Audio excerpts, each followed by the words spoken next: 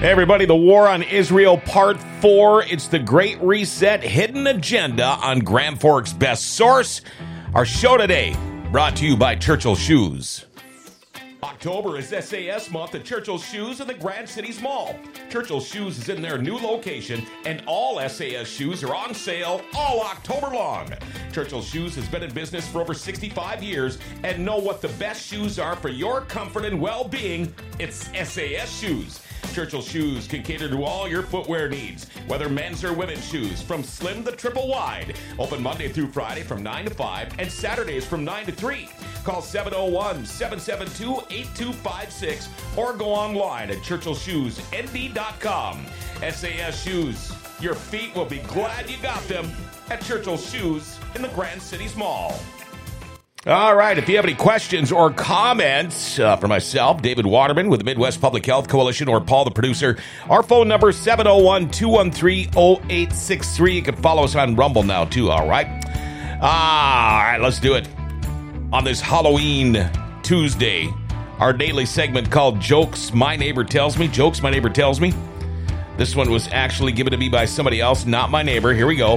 Why don't monsters eat ghosts? Why don't monsters eat ghosts?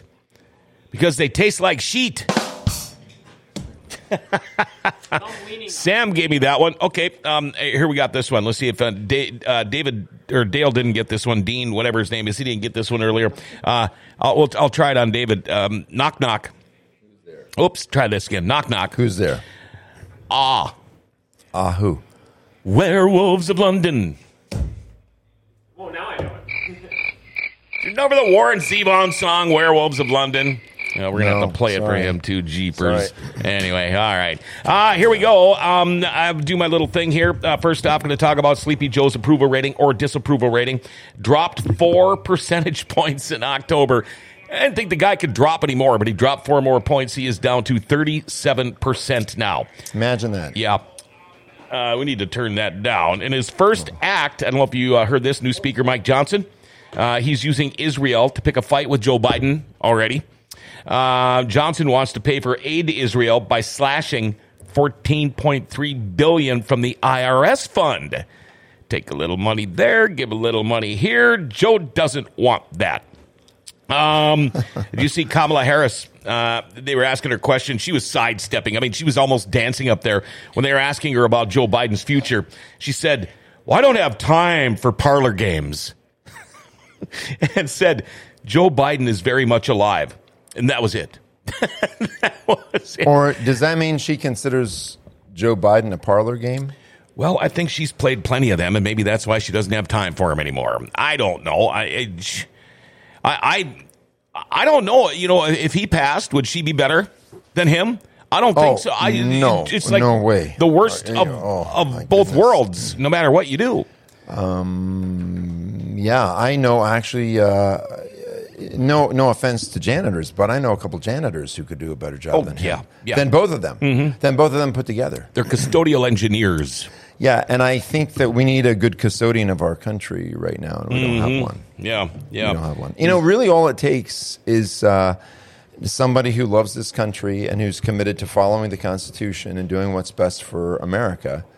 And then the rest of it, I think they can figure out. Mm-hmm. I mean, we can't do a lot worse than what we have right now. You know, do you agree? I was watching one of the Trump speeches the other day, and he had said that this whole thing over in the Middle East would not have happened if he was president.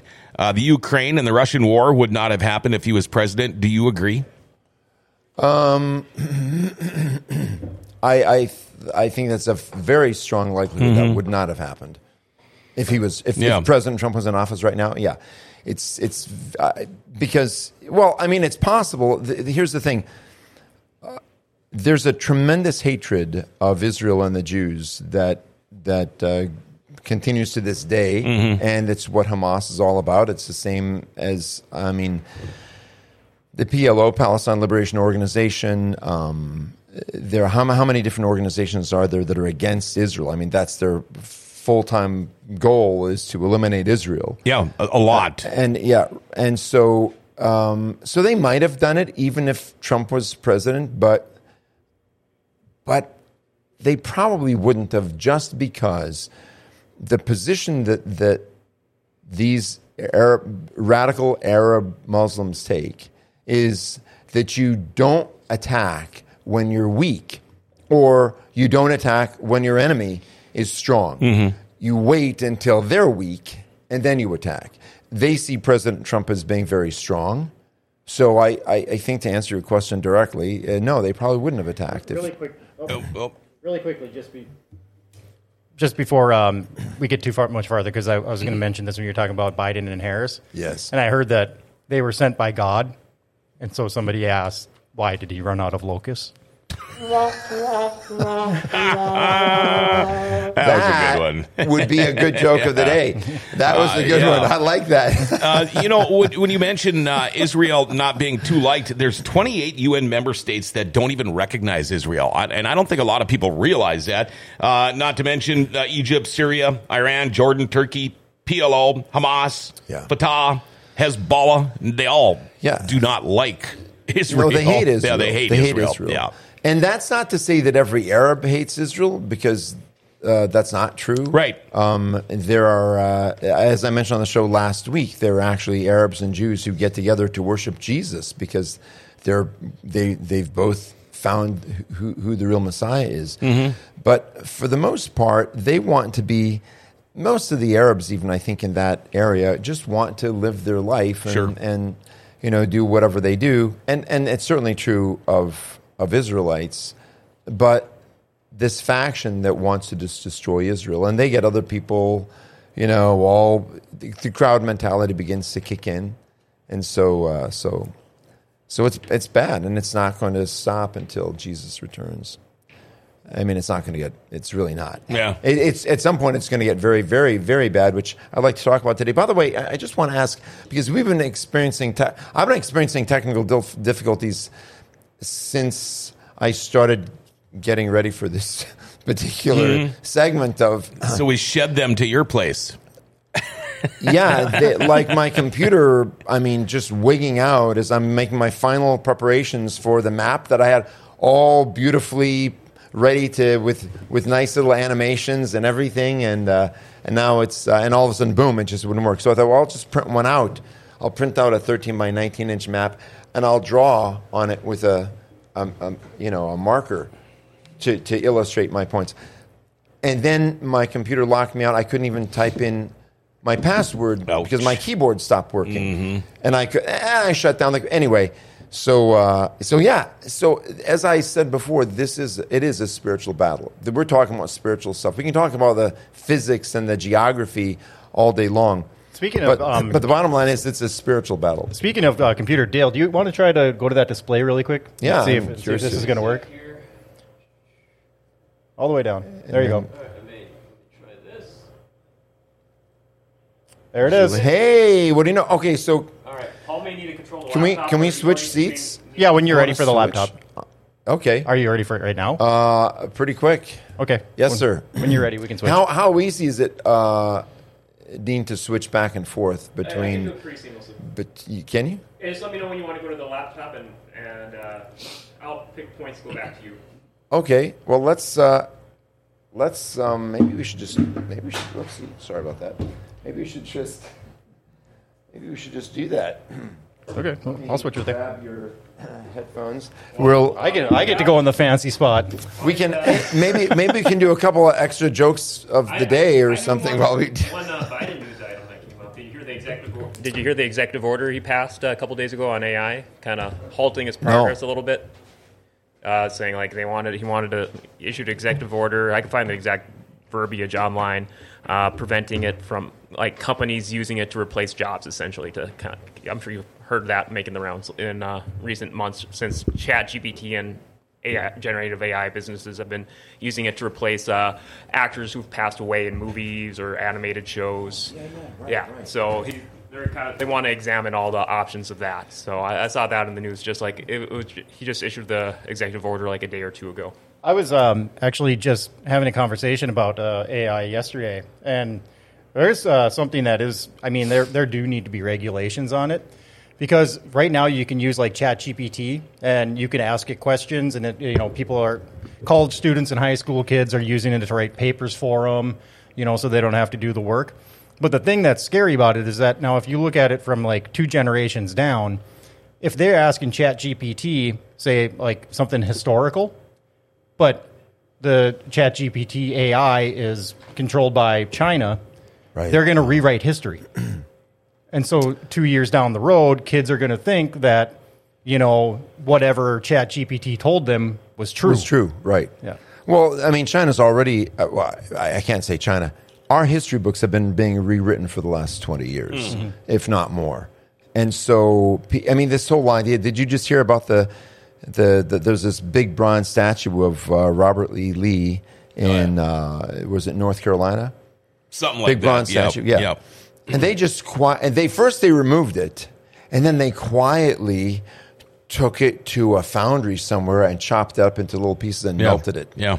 And they're going to use that bronze to make a more friendly statue, something that'll make people feel good. All it is frickin' history. I mean, come on, man. It's just our country's history. Yeah. And that is more important than 99% of Americans realize. If we lose our history, we lose our identity. Absolutely. Absolutely. Yeah, if we don't understand that white men fought and died to free slaves, we're done as a nation, because then the people that want to destroy us will rewrite that history to suit themselves. And they don't want people knowing that free white men they gave their lives, they fought and died to free enslaved black men. Well, not only that, but I mean, you look at it, what we're talking about today. Now, all of a sudden you have, like my children, like 5-year-old, and say when he gets to college, he's going to find out that, those Israelis, they were so terrible to the Palestinians when that war happened. Yeah, exactly. Yeah. Right. That's what they're going to think. Right. My son, my youngest son, took some classes. We homeschooled all 3 of our boys because we wanted them to get a real education. But one of them took some classes at Central anyway. And my youngest son took some classes there, and he came home and started telling me what he was learning in, I think it's, what is it, they don't call it world history, they call it global ed, I think that's what it is. And the stuff that he was telling me made, here's what the teacher said up front. He said, now listen, we're going to be looking at all the different world religions and, what they believe in. He said, we can't, I'm not here to promote one over the other. We're just going to look at what they believe, where they came from, and that's it. Okay, so they did, I think, a day on Judaism, a couple of days on Christianity. They did Hinduism, they did Buddhism, they did all. And then when it came to Islam, the teacher, I think he said they spent 3 days on Islam. And the teacher said, so in Islam, they have what they call the 5 pillars. And it's really neat. Here's how it works. I said, wait a minute. He said it's really neat? Yeah. He was all excited about it. I said, when he got to Christianity, did he say, that was really neat? No.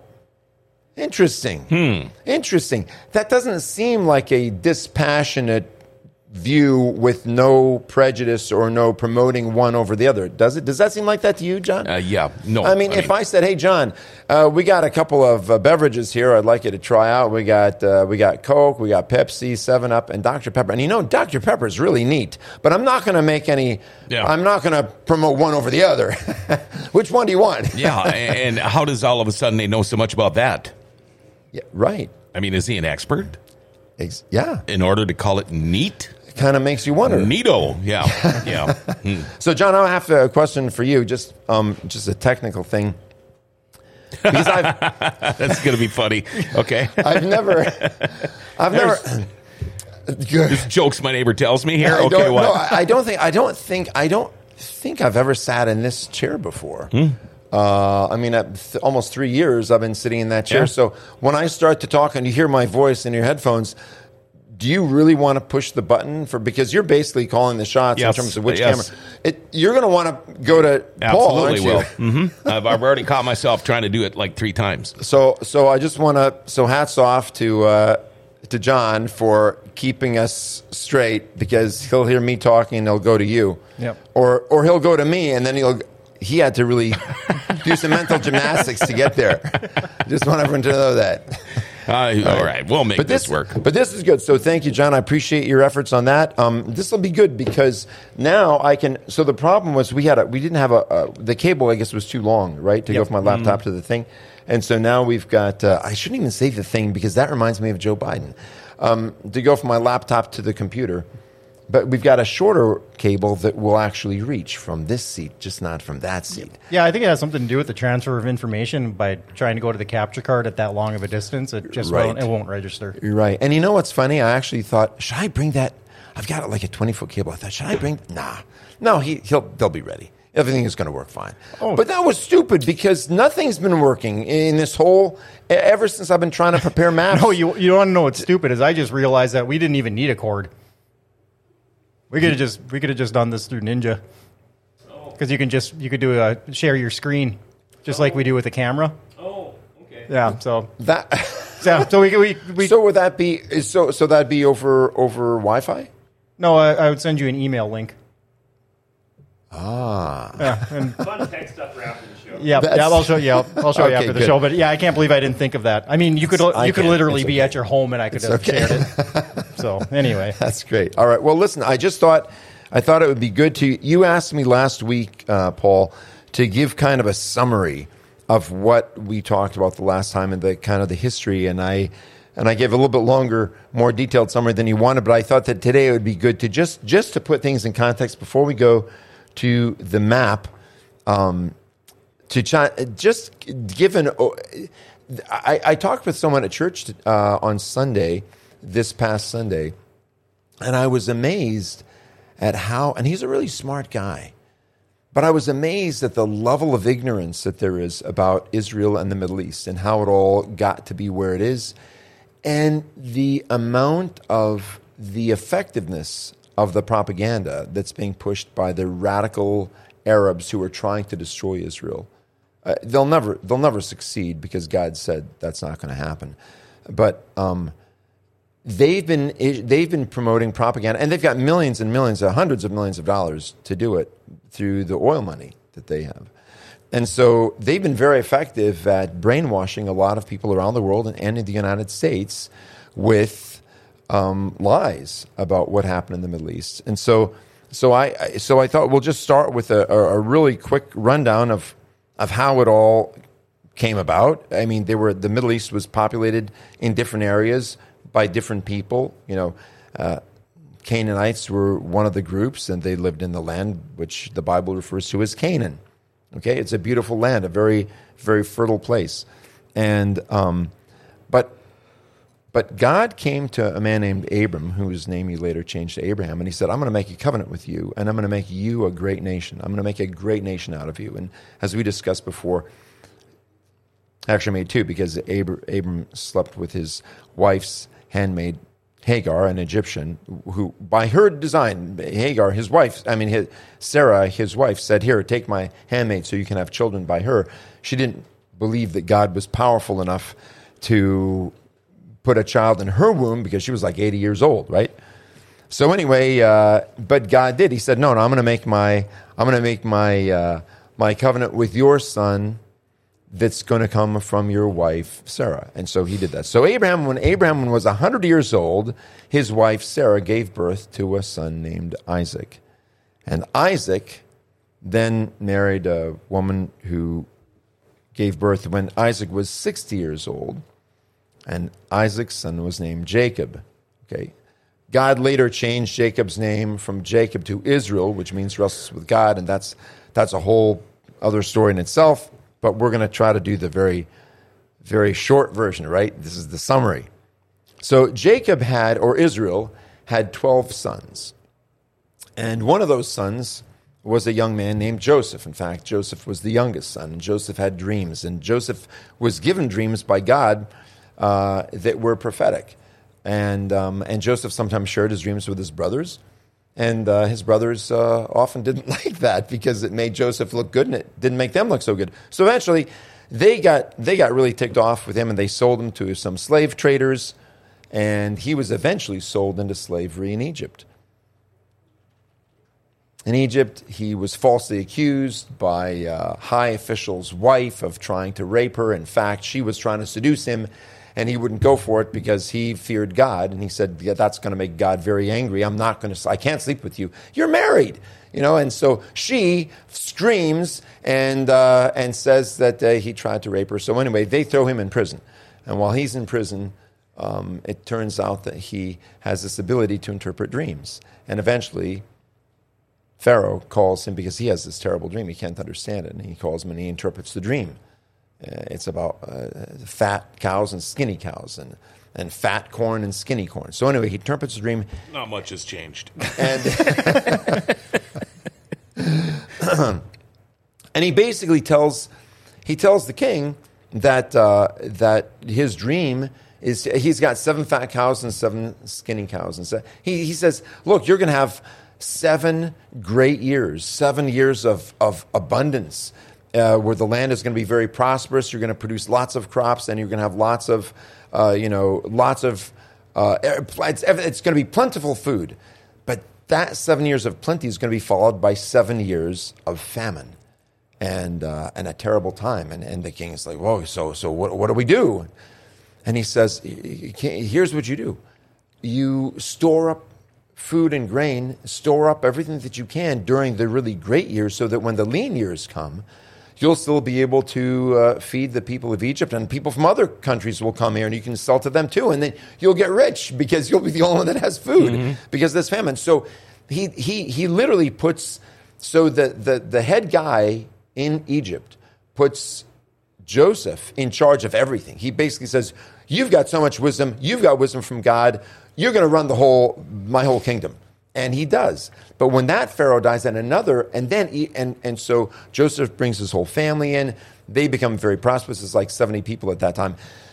But they continue to multiply, and the Israelites, as they become known, because they come from their descendants of Israel, they become very, very numerous in the land. And then a new Pharaoh comes to power, and he doesn't know Joseph, and he doesn't realize that Joseph saved Egypt. And he looks at all these Israelites living in Egypt. They're not Egyptians. They're foreigners. And he gets scared because he says, what happens if some other country, maybe the Babylonians or the Assyrians, decide to attack us, and these Israelites join them in attacking us? They'll defeat us. So I got to do something about this. So he issues a decree that every male Israelite child that's born is to be thrown into the Nile and drowned. That's bad news for the Israelites. And they do that. Except for one woman who really trusts God. She has faith in God. And she gives birth to a boy. And she makes this little basket, this little waterproof basket, like a little ark. And she puts the baby in the ark, and she puts him into the Nile, and he goes down the Nile, and her sister watches. Her daughter, older daughter, watches, and it goes by, and one of Pharaoh's daughters is bathing and sees this baby and says, "Oh, the Nile god has given me the child that I always wanted." And so she draws him from the Nile, and she names him Moses, which means taken from the water. Okay, so Moses. By the way, did anybody watch the 10 Commandments since the last time? No, not since the last time. You've seen it, though, but you've seen it, right? Yeah. Okay. So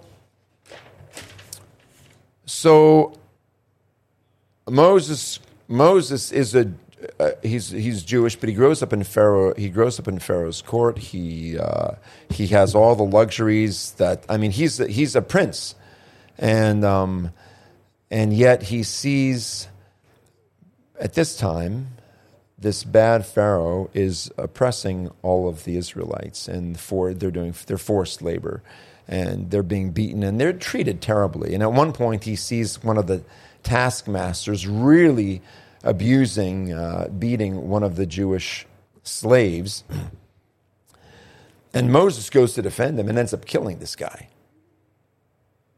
And then Moses goes, oh, that wasn't so good. They do have a law there. So Moses buries the guy in the sand, and then the next day he sees two Israelites arguing with each other, and he goes and he says, brother, what are you doing? They're fighting. He says, what are you doing? Stop this, stop this. And one of them looks at him and says, what are you going to do? Kill me like you did the Egyptian? And then he realizes that news got out, and he flees to Midian. He just literally packs up and leaves because he could get in big trouble. And while he's there tending sheep in Midian, God appears to him in a burning bush. We've all heard that story. Yep. And God says, go to Pharaoh and tell him to let my people go. And so that happens. And then the 10 plagues comes to Egypt because Pharaoh won't let them go. Eventually he does, and Moses leads the Israelites out of Egypt. And then they wander around in the desert for 40 years because they're grumbling and they're making false gods, and so that's trouble. Hey, Dean, what's the name of that Christian Bale movie where he plays Moses? Oh, off the top of my... I'll look it up here. Give me a second. Okay, thanks. Okay, so we'll get to the maps in just a minute, but what... Exodus, Gods and Kings. You'll have to watch that movie. Exodus, Gods and Kings. Okay. So Moses is in the process of leading the Israelites into the promised land, right? And that's what it's called, the promised land. But because of the Israelites grumbling against God, I mean, they're saying things like, what did you do? You bring us out here in the wilderness to die? We had it better in Egypt when we were slaves. That wasn't pleasing to God, who's trying to bring these people. So anyway, they wander around for 40 years. They're disobedient. Moses tries.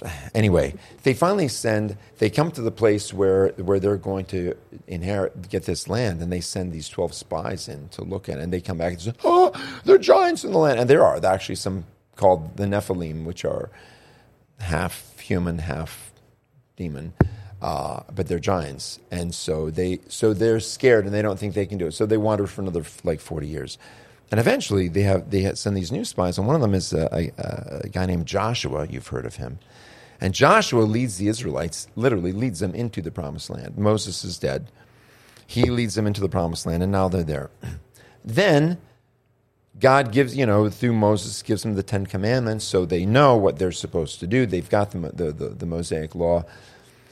But they become disobedient again, and so God punishes them by bringing in the Babylonians and the Assyrians to conquer the land, and so they do. And so, but and some of them are taken captive. But God says it's a limited captivity of just 70 years. And sure enough, after 70 years, they get free, and they're restored to the land of Israel. The land is now called Israel. It was Canaan. Mm-hmm. That's now Israel. And then the Israelites become disobedient to God again. So you would think, why does God bother with these people? Right? I mean, they keep blowing it. He keeps doing miracles for them, and they're happy for a while, and then they go back to their old ways and disobey him, and then he punishes them again. This is all documented in Scripture. But because God is merciful, he continues to, so now I'm going to punish you again, and then he'll have mercy on them again after they repent.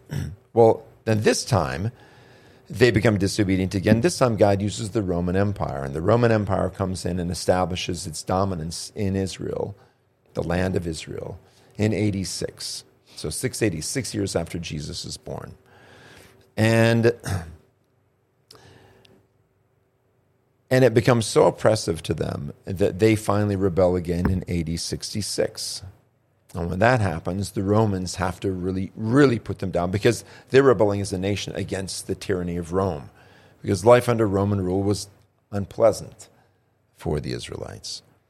And so Rome has to put them down again, or they think they do. So they raze Jerusalem in 70 AD. They destroy the city of Jerusalem, and they destroy the temple in Jerusalem. Do you remember when Jesus said, as they're walking through the temple, and his disciples say, "Look at these beautiful buildings," and they're beautiful. The inside of the temple was actually had the walls were plated with gold. So there's gold. It's all gold on the inside. And Jesus said, a day is coming when this will be torn down, and not one stone will be left upon another. Not one stone, not one brick will be left on top of another brick, which was incomprehensible to them, this beautiful, huge, magnificent temple. And what happened was, at one point during the siege of Jerusalem, the Roman soldiers pushed a bunch of Jews, hundreds, maybe thousands of Jews, into the temple and barred the door and then burnt it to the ground. So the temple was burnt to the ground, and the gold inside melted, and it ran down the walls. And so then the Roman soldiers are going through, and they're knocking stones off of other stones to get to the gold that went in between the rocks, right, in between the bricks, fulfilling the prophecy that Jesus made that not one stone will be left upon another, because they're trying to get to the gold. So during that time, 1,100,000 Jews died, either through starvation or through the sword. 97,000 were carried away captive, and Jerusalem became pretty much emptied of Jewish people. There were still, throughout Israel, little pockets of Jewish settlements where the Jews still lived. But for the most part, most of the Jews were banished from the area known as Israel and Jerusalem. So, I'm going to get to the map here in just a second. While you're doing that, why don't you... Break time. Is it already time for that? Yeah, it sure is. Hey, there is, nothing better than treating yourself to some good homemade baked goods. Oh, for Heaven's Cakes. That's the first thing that comes to my mind.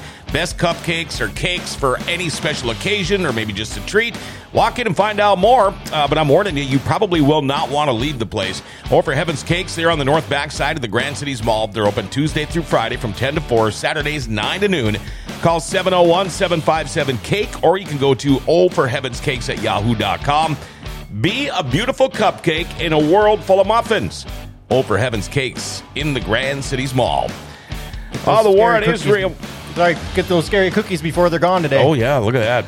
War in Israel, Part 4, The Great Reset, Hidden Agenda. And I was going to ask you, David, why so many conflicts, wars over in the Middle East? I mean, okay, we had the 6-Day War, the Iran-Iraq War, Suez Crisis, Gulf War, 1982 Lebanon War, the Lebanese Civil War, the 1948 Arab-Israeli War, the Iraqi War, the Syrian Civil War. It seems like the Middle East is always at war or some kind of a conflict. Right, and that's a great question, John. And so the answer, so just to come back to that, when Hagar had her son, who's named Ishmael, which means God hears, right, or God sees. El means is God, is the name for God, right? So it means God sees or God hears, because or has heard, because she was crying out, and so here's what it says: the angel of the Lord said to her further, "Behold, you are with child." That's Ishmael. Ishmael became the father of the entire Arab nations, right? All the Arabs in the world are descendants of Ishmael.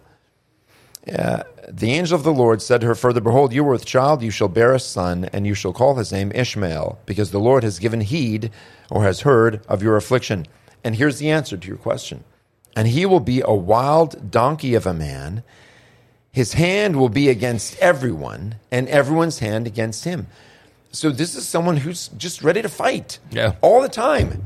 He's ready to fight. And so why all these conflicts? That's why. Because that's the nature and character of Ishmael and the descendants that come from him. Is that every single Arab in the world? No, not every single one. But as a rule, that's the nature of those people. And if you look at the Bedouins, for example, those are the tribal, the people that the Arabs that wandered the desert. I mean, they're nomads basically. They have these. We talked about it before. They've got these qualities that are amazing. On the one hand, they're the most hospitable people probably in the world. You show up at their house and you're a stranger. They'll give you everything. They'll feed you till you can't eat another bite. They will treat you like a king. but they're also raiders, right? I mean, they gain their wealth by raiding their neighbors, and that's considered to be, a manly occupation to go out and steal. To be a thief. From other, right. So they don't have biblical values like the what we call the Judeo-Christian ethic. Doesn't exist in their culture.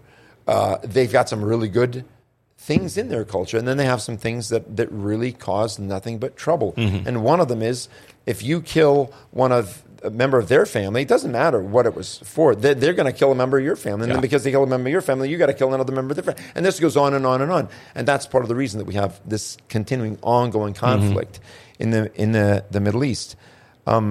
So that was prophesied, but God said, because he said, listen to this. When Abram was 99 years old, the Lord appeared to Abram and said to him, I am God Almighty. Walk before me and be blameless. I will establish my covenant between me and you, and I will multiply you exceedingly. And Abraham fell on his face, and God talked with him, saying, as for me, behold, my covenant is with you, and you shall be the father of a multitude of nations. No longer your name be Abram, but Abraham, because I'll make you the father of a multitude of nations. And I will make you exceedingly fruitful, and I'll make nations of you, and kings shall come forth from you. I'll establish my covenant with you. So he makes this promise, and at one point, Abraham says to God, it's in verse 18 of chapter 17, he says, Abraham said to God, okay, let me back up because it's a little funny. He says, God said to Abraham, as for Sarah, your wife, you shall not call her name Sarai, but Sarah shall be her name, and I will bless her, and indeed will give you a son by her. And then I will bless her, and she shall be the mother of nations. Kings of peoples shall come from her. That's what God says to Abraham. Listen to Abraham's response. Abraham fell on his face then and laughed, and said in his heart, will a child be born to a man who's 100 years old? And will Sarah, who's 90 years old, bear a child? He's laughing. Yeah. And Abraham said to God, he's thinking, God, maybe didn't realize what he was saying. Yeah, we already covered this. So he says to God, oh, that Ishmael may live before thee. Right? In other words, you'll make your covenant with Ishmael. Yeah. But God said, no, but Sarah, your wife, shall bear you a son, and you shall call his name Isaac, and I will establish my covenant with him for an everlasting covenant for his descendants after him. So that's the point. So we've got these two brothers, two half-brothers, Ishmael and Isaac. And so because of that, because Sarah intervened and gave her Egyptian handmaid to her husband to produce children, she intervened in God's plan. And now we've got these two warring factions, and that's the cause of the ongoing conflict in the Middle East. So now we've got the Jews kicked out of the land that God promised to them, which we read. I won't go over that again. God promised to give them that land for an everlasting possession. That's what the Scripture says. It means this land is yours forever. This land is for you and your descendants forever. And God defined it as the area where the Amorites and the Hittites and the Hivites and the Girgashites and the Jebusites and the Canaanites were living at that time. And he said, this is yours. And let's just, let me pull it up. Yeah. Yep. Let's go to the laptop. Oops. Bring this over here. And tell me when you've got it. Is it up there? You might need to reactivate it. Oh, okay, gotcha. Yeah, because that's not. Right. Soon, coming here any second. Coming in 3, 2, 1. And wouldn't you know? And now it's. Should I try unplugging the capture card or replugging? Yeah. Okay, just go back to the cameras though while you do that. Go ahead. We're sorry, but we're experiencing technical difficulties. It's just the first time today. No, it's not. It's not the first time today. So we'll show you this in just a second. So I'll just go. So in 1917, the Balfour Declaration was declared that Britain should give all that land back to the people of Israel, and they didn't do it. They just said, no, we're not going to do it. And then in 1922, I mean, just holler as soon as we've got that back up. That's not what you have on your screen right now? Nope. No. We've got the...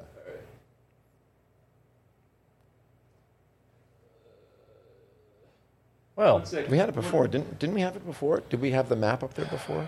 yeah, it was the map working. was on the screen? It was working, but Let me monkey around with this a little bit. Okay. This is an Apple. It's a Mac, yes. Or a Mac. Yes. and then no wonder you brought an apple in here. Yeah. I'll pull up a map. Okay, it's yesterday. I'll pull up a map on my end here. Yeah, I don't. The thing is that I need to be able to do this. See, if you watch, I need to be able to do. Yeah. I need to be able to do Scrolling to the left and right. to do this. Oh, okay. You know, because I want to show some specific areas here. Yeah. Yep. Shoot. But that's not showing up at all. That's weird. You know what? Let me try unplugging this and plugging Yeah, it back. sure. All right. Did it work? One sec here. Okay. You know what we need? Music. We need music. Well, you could do another ad. Oh, we could. Yeah, might as well just knock it out. Yeah. It's recorded, though. Oh. Oh, okay. It's all right. Just keep... That sucks. That's weird. Yeah, shoot. Yeah. So, I got a fix for that for the next show. do you? Yes. Okay, good. Yeah. All right. So, yeah, you know what? All right. I We're going to have to try and do it after the show here. wait. I've got. Yeah, an we idea. can't do this stuff during No, I the show, you understand. guys. Maybe next week we could come in early. We could. I understand. Here's what I'm asking you a question. Does this camera work? Yeah. Can you tilt this camera down? And, Yeah, that and may just work. grab the screen right here. Let's do that. That's the old-fashioned way. Yep. Yeah. Hey, look at that. Hey, there we go. Hey. Quick thinking. There we I go. mean, some parts are invisible, but so this is. So can you see the cursor? Can you see my cursor moving around there? All right. So right here is where Abram started, and he was called by God to go, and he went way up here, followed along this river right there, went all the way up to about here, right there, right next to Aleppo. And that was Haran in biblical times. And then he went down like this to and entered into where it says Jerusalem there. That was Canaan. And this area, this whole area right here, where you see Jordan, Iraq, Syria, all this land was known as the Fertile Crescent. And that whole area, it was called the Fertile Crescent because it was very fertile. I mean, this is basically desert here, but this part right up here is known as the Fertile Crescent, which is just an amazing place. And you can grow a lot of stuff there, and the Israelites did. But then, when in 1922, basically the British lopped off 77% of this land, and they gave it to King Abdullah, who was the king of Transjordan, which is now known as Jordan. And there was just this little piece here left for Israel. And here, I'll show you with my little pointer. So this was what was left. And then they cut that in half again and left the Jews with this much, which is about 12% of what the land was initially. Then, through the years, this little section right here, which you see in dark pink, here, let me pull this up. This dark pink area, which is now listed as Palestine, because that was originally also part of Israel. So that would have looked like this. And this little section down here that says Gaza, that's also part of Israel. That also would have been pink, so that's Israel as well.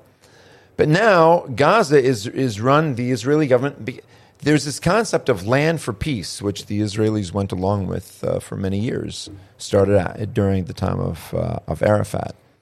And they basically said, you give us some of this land, and then we'll have peace. And then we won't attack you anymore. So they give them a peace, and then a few years later, they'd attack them again. And then no, we want that now. And then they give them that peace, and then they'd attack them again. And so the problem is that when you have one party who's lying to get what they want, and one party who's telling the truth, and they just want to have no more hostility, the ones who want no more hostility tend to believe the other party when they say, just give me this much more and then I'll be done. Okay, good. Because why? Because we believe what we want to believe, and they want to believe that these other guys want peace as well.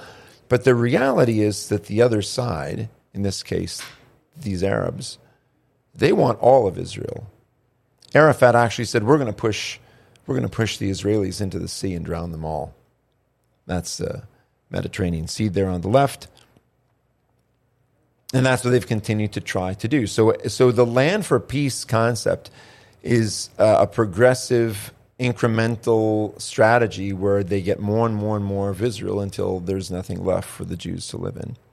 That's why Gaza, and they even gave the Israeli government, allowed the people in Gaza to elect their own local government, and they elected Hamas members to lead the government in Gaza, and that's where the attack came from Gaza, right? That's what just happened.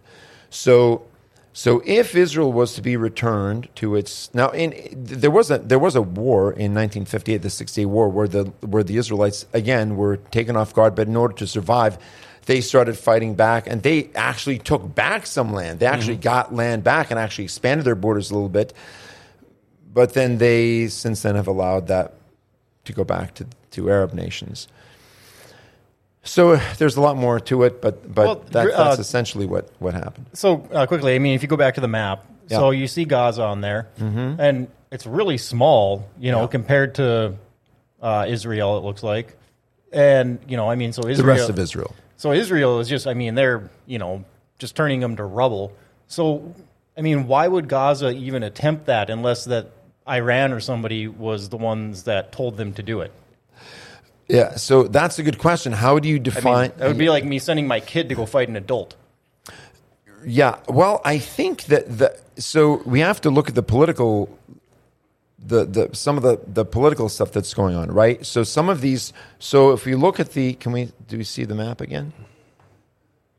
Okay, so you can see Israel here. Israel is surrounded by, they've got Egypt on one side, that's a Muslim nation. Jordan on the other side, a Muslim nation. Syria's up here, they're Muslim. Saudi Arabia is Muslim. Iraq, they're basically surrounded by countries that hate them. And yet, in recent times, some of these countries, like Egypt, have begun to be less hostile. And start actually working a little bit with and being willing to sign peace accords with that happened with President Trump while he was in office. The radical portion of Islam doesn't want that to happen. And so they see their ability to motivate their fellow Muslims to anger and action against Israel dwindling if they see those guys starting to get along with Israel, right? So they got to do something. And a lot of people who study this stuff, they think that was part of the reason that they did this, because they want their Muslim neighbors to get back on their side and be hostile towards Israel instead of friendly with Israel. Oh, okay. Well, that makes sense. So ultimately, what's going to happen is, according to Scripture, a war will break out, and there will be tremendous... I mean, we'll probably, based on, I think, a pretty reasonable reading of Scripture, we'll be right on the brink of World War III. Right on the brink. And someone will step forth and make peace. Make peace with Israel and the other Palestinian or Arab nations. And they'll sign a peace accord. They'll sign a 7-year peace treaty. And there will be peace for 3.5 years. But in the middle of that peace treaty, at the 3.5-year mark, the one who signed that, who brokered that deal, himself will turn and attack Israel. And that will be the beginning of the end. The one that brokers the peace treaty, the 7-year deal, actually is the one that's known as the Antichrist. And so he will be the one that then turns and attacks Israel halfway through. He breaks his own treaty. And that's when things get really, really bad. That's a day that I personally don't want to see. Some people think that'd be exciting. Oh, it'll be exciting, but it'll be death and bloodshed on a scale like you've never seen. Well, so I'd rather miss out on that part. Well, I mean, that's probably an obvious answer, but you see, Russia and Ukraine, and then you got, this going on. And, obviously Russia is kind of friends with China, but everybody's talking about World War III. Why wouldn't China step in and say, hey, guys, we're going to back the U.S. here so we can just stop everybody from attacking each other? Well, that's an interesting question. First of all, you have to understand that China is a despot. It's run by a despotic regime, right? I mean, they are those. I heard from someone who's an expert on China, actually came from China, said most Americans would not believe if they knew how wicked and cruel the president of China really is. The things that he does to his own people are unbelievable. I mean, gut-wrenchingly hideous.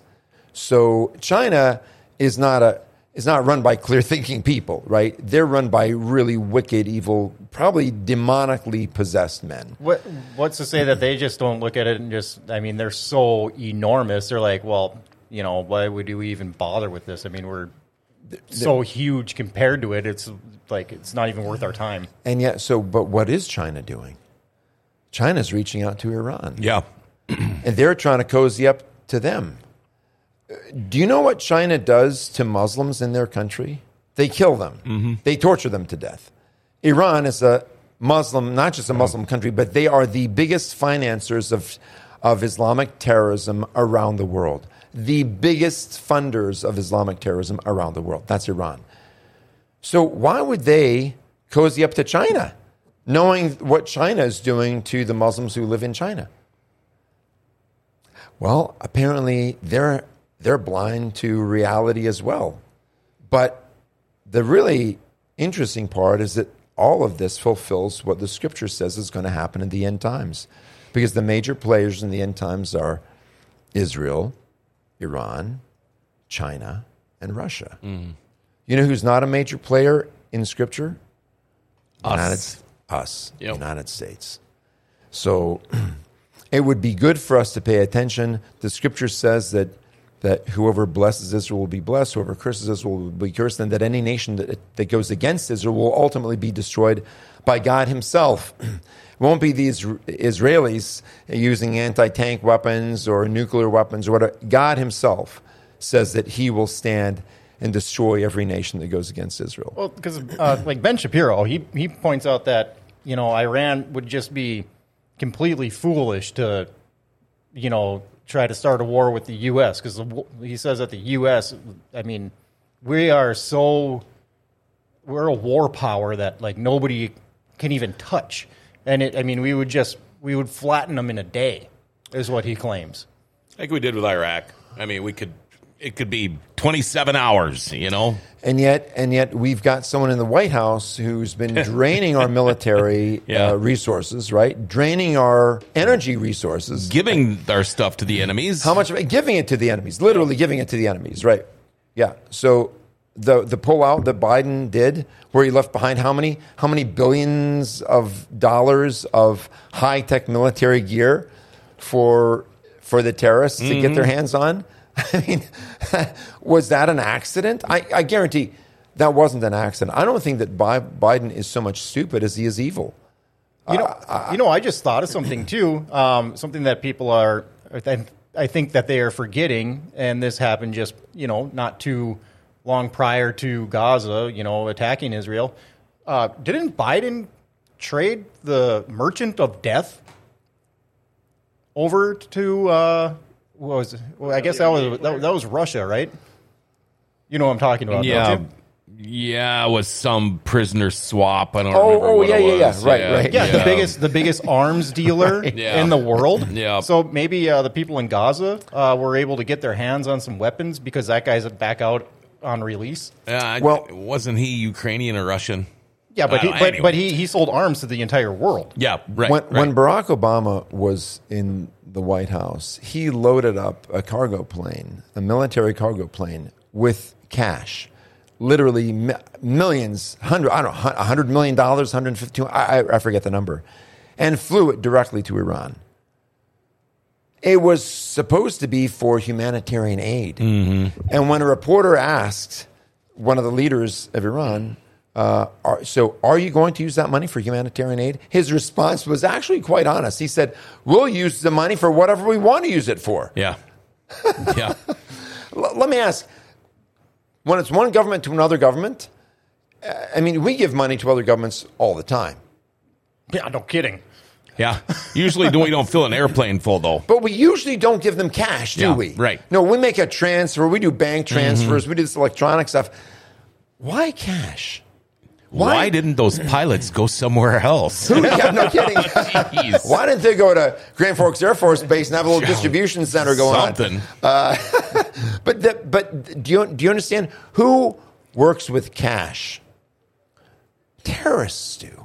People that want to buy stuff without any trace of what they're doing. Real people, good people use cash as well. But, for example, let's just step back and let's just do a quick little analysis of the whole monetary issue.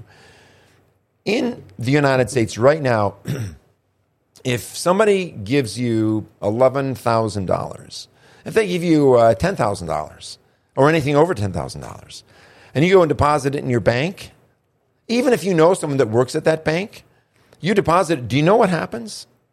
Other than your bank account gets $10,000. IRS finds about it right away. They find out, right? They find out about it right away. How do they do that? How do they find out about it? The bank tells them. The bank tells them. Mm-hmm. Why would the bank tell them? Because they have to. Because they have to. They have to because of a law that was passed on the federal level called the Know Your Neighbor Act. That's what it's called. Yeah. The Know Your Neighbor Act. Narc on Your Neighbor Act. Narc on Your Neighbor Act. Mm-hmm. And the premise is if someone's depositing $10,000 in cash into their account, it's probably drug money. Yeah. Because who'd be depositing $10,000 if it's not drug money? I was going to say I don't remember Venmoing anybody when I was buying drugs in college. Yeah, probably not. So you take PayPal? So American citizens are under the microscope if you make a $10,000 or more deposit in your savings or checking account. But we send millions of dollars in cash to the largest sponsor of global Islamic terrorism in the world? Does that make sense? Of course not. Unless your goal is to fund terrorism around the world, it makes no sense. But if Barack Obama's goal was to fund terrorism, was to provide lots of greenbacks for their activities, then it makes perfect sense. Yeah, he did a good job. He did a good job for that's those what he guys. was doing, yeah. That's what he was doing, which is something that many of us were saying before he was even elected.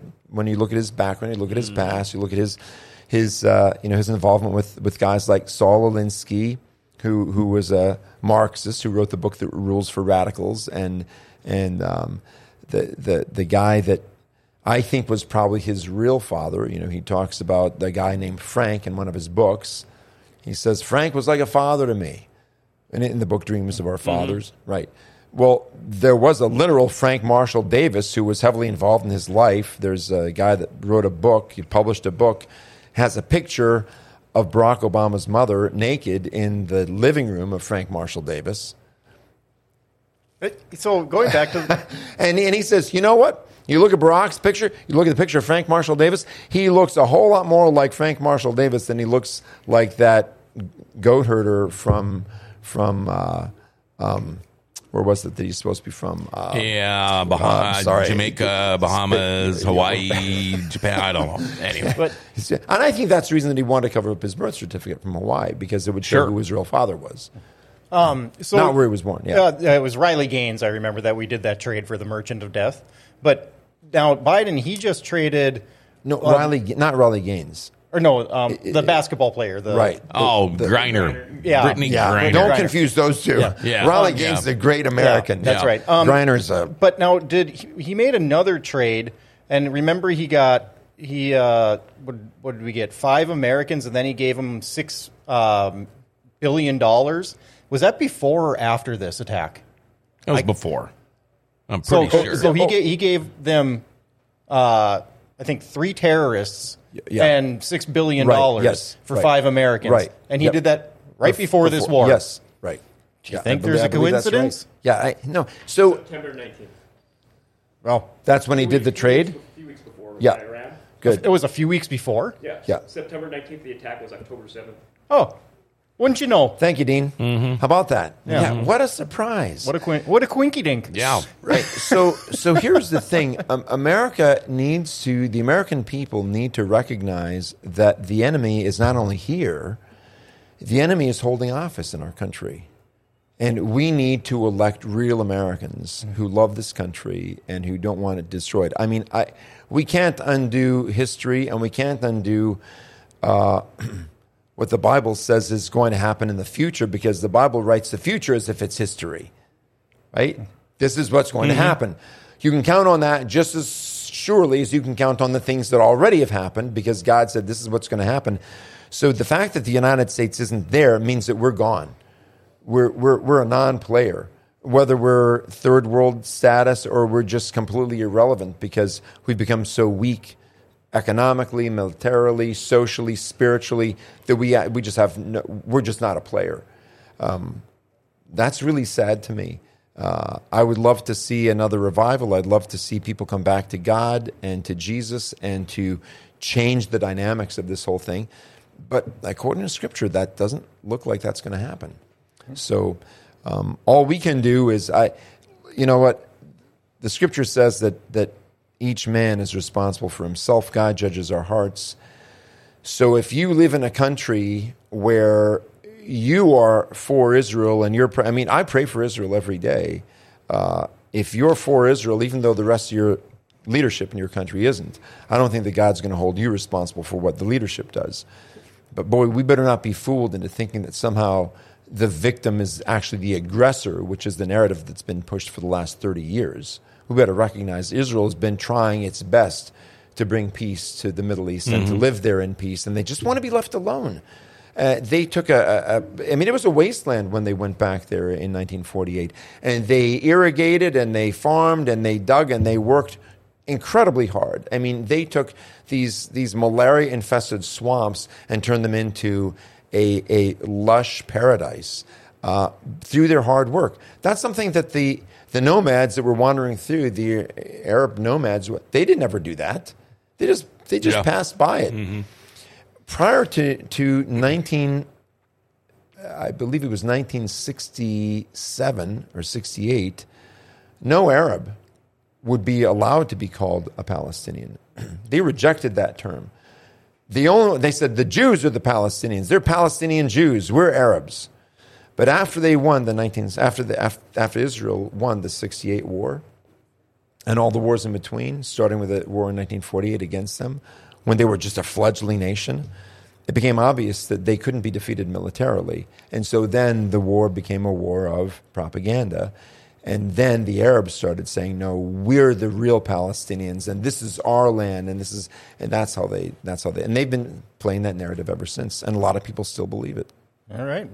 I think that's a good wrap to the war on Israel. I think next week, let's get into more of a global scale on all this stuff. Well, Israel is at the center. Yeah. I mean, you've got to realize that if you read Scripture, whenever God gives directions, it's always from the perspective of Israel as the starting point, right? East, west, north, south. Because in God's eye, the Scripture calls Israel the apple of God's eye. And it says that Israel will live forever as a nation before him.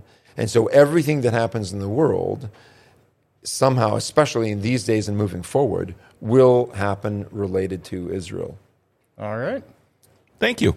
My pleasure, John. Thank you. That was really educational the last 4 shows. I didn't know anything about that stuff. Yeah, that's it is. Well, praise God. I want to give a shout out to Executive Properties for bringing you the Great Reset Hidden Agenda today. Are you still putting off that project around the house that's been bugging you forever? Do you think you can wait until spring and call a contractor and have the work done ASAP? Well, good luck with that. Executive Properties has openings right now to get that project done. In fact, you can check out their Google reviews. Austin says, Barry and the team did a great job putting a deck skirt on my deck. It gave the deck a great finished look and helps keep my dog from getting covered in mud every morning. Would recommend them for any project, large or small. Tell you what, for that project you want done sooner than later, call Executive Properties, 701-330-1273. And also call Executive Properties now for snow removal this winter. And I bet you didn't call them yet, and I bet you're really not happy with yourself this morning. Make sure you give them a call, all right? Hey, we want to wish all of you a happy Halloween from all of us here at Grand Forks Best Source today. If you're out and about tonight, be careful. If you're going to be driving anywhere, be careful. The roads are glare ice, all right? We will... what do you need? You just made me think of something. The roads are going to be glare ice, and there are going to be lots of children on the roads. Be careful. All right. Remember, everybody, like, share, tag, and follow us. Hit that notification bell on your smartphone. You'll never miss a show that way. And you know what? If you would like to get some Grand Forks Best Source merchandise, go to gfbsmerch.com. gfbsmerch.com. There you go. Oh, boy. We love the Grand Cities. It's a great place. Grand Forks Best Source is giving it an identity again.